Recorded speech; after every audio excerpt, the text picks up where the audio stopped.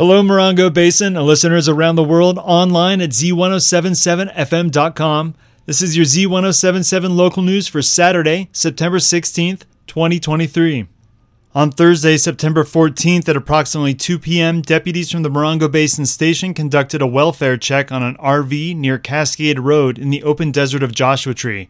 According to the sheriff's press release, deputies found a 7-year-old boy living in deplorable conditions. The sheriff says the RV was in disarray with trash, insects, and a non-functioning refrigerator with mold and standing water. They say there were multiple health and safety concerns at the location that were likely to cause great harm or bodily injury to the victim. Detectives issued a search warrant for the location and arrested Chad Pressman and Lottie Cassis for child neglect and endangerment. Pressman was transported and booked to the West Valley Detention Center with a bail set at $60,000. Cassis was interviewed and released on scene with a report to be sent to the district attorney's office. The San Bernardino County Children and Family Services responded and took custody of the victim. Anyone with information related to this investigation is asking to contact the San Bernardino County Sheriff's Department, Morongo Basin Station at 760-366-4175. The Yucca Valley Third Saturday Art Walk is taking place tonight from 5 to 8 p.m. at the Joshua Tree National Park Association West location. Their first exhibition is appropriately titled The Joshua Tree, and they say you can learn about the beloved species through the different interpretations that were submitted. Light refreshments will be served and the park store will be open. That's tonight from 5 to 8 p.m. at 55922 29 Palms Highway in Yucca Valley. Copper Mountain College is pleased to host Ed Cabody and the Yodis as part of their Native Voices of the Grand Canyon Tour next Wednesday, September 20th, for a free event. Assignment reporter Gabriel Hart joins us with more info on this Native American rock and reggae band. Ed Cabody and the Yodis will bring their indigenous rock and reggae to CMC campus for an early and late presentation. The first event at the Christine Proudfoot Student Activity Center at 2:30 p.m. will be a presentation and performance by Ed Cabody on alternative history, including visual art, Cabody's music, and education on the history and issues related to the indigenous people and the lands of the Southwest. Following at 5 p.m., the Copper Mountain College Alumni Association is hosting the Howlin' at the Mountain, a funky Yodi party with live music by Ed Cabody and the Yodis in the 300 Quad. The Yodis will take the stage at 7 p.m. for a night of native rock and reggae music. Food will be available from the CMC food truck Frenzy and the college's own cafe, Jorge's. CMC information and the Yodis merchandise will be available. Both events are free and open to the public. Reporting for Z107.7, this is assignment reporter Gabriel Hart.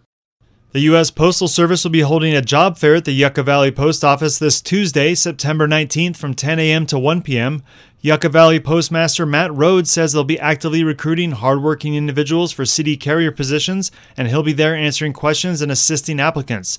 You can register for the job fair online. We'll have a link at this story on our website, z107.7fm.com.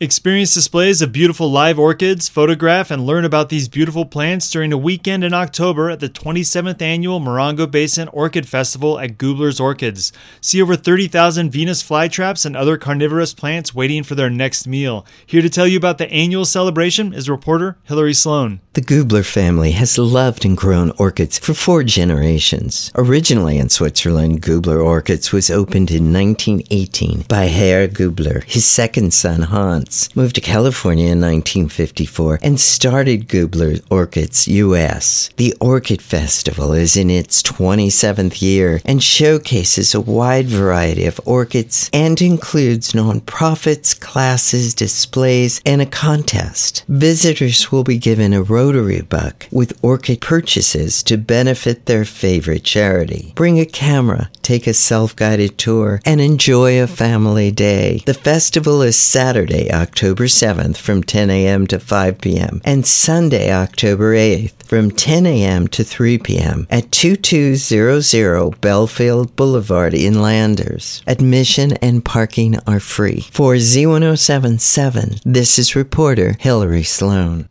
The 29 Palms Artists Guild will host a youth arts experience this fall. Arts and entertainment reporter Charlie Thomas shares the details. The 29 Palms Artists Guild will be hosting a youth art experience for ages 6 to 12, led by instructor Mary Dennis, which will meet once a month beginning August 27th from 10 a.m. to 12 p.m. Classes are $10 each and will range from working with acrylics, clay, natural and recycled materials, and the basis of drawing and sketching. Students will receive instruction, guidance, and encouragement to help ensure a positive and supportive experience. This is not a drop-off art program. A parent needs to stay on the property or can relax in the gallery. Sunday, August 27th, is painting with acrylic on canvas. Sunday, September 24th, is working with Clay 1, and Sunday, October 29th, is working with Clay 2. This program is supported in part by a grant from the Public Arts Advisory Committee of the City of 29 Palm. Reporting for Z107.7, this is Arts and Entertainment reporter Charlie Thomas. With well over 400 hours of volunteer cleanup from the damage accrued from two major storms, the Big Morongo Canyon Preserve in Morongo Valley reopened yesterday with limited trail access. Gabriel Hart spoke to Kevin Wong, the preserve's executive director, on what this means for visitors excited to get back out on the trail.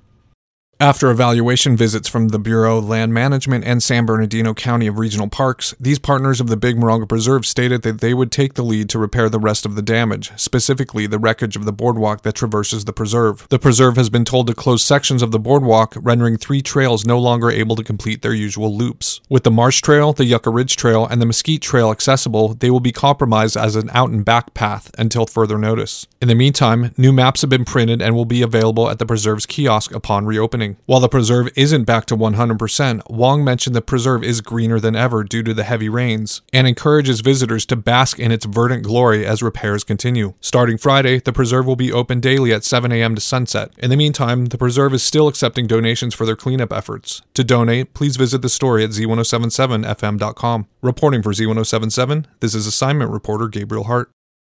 And that's your local news. You can hear local news 7 times a day, 7 days a week at 7, 8, 9, noon, 4, 5, and 6. More Morongo Basin residents get their local news from Z107.7 than any other source. Reporting for the Morongo Basin News Leader, the award-winning Z107.7 News, I'm Robert Hayden.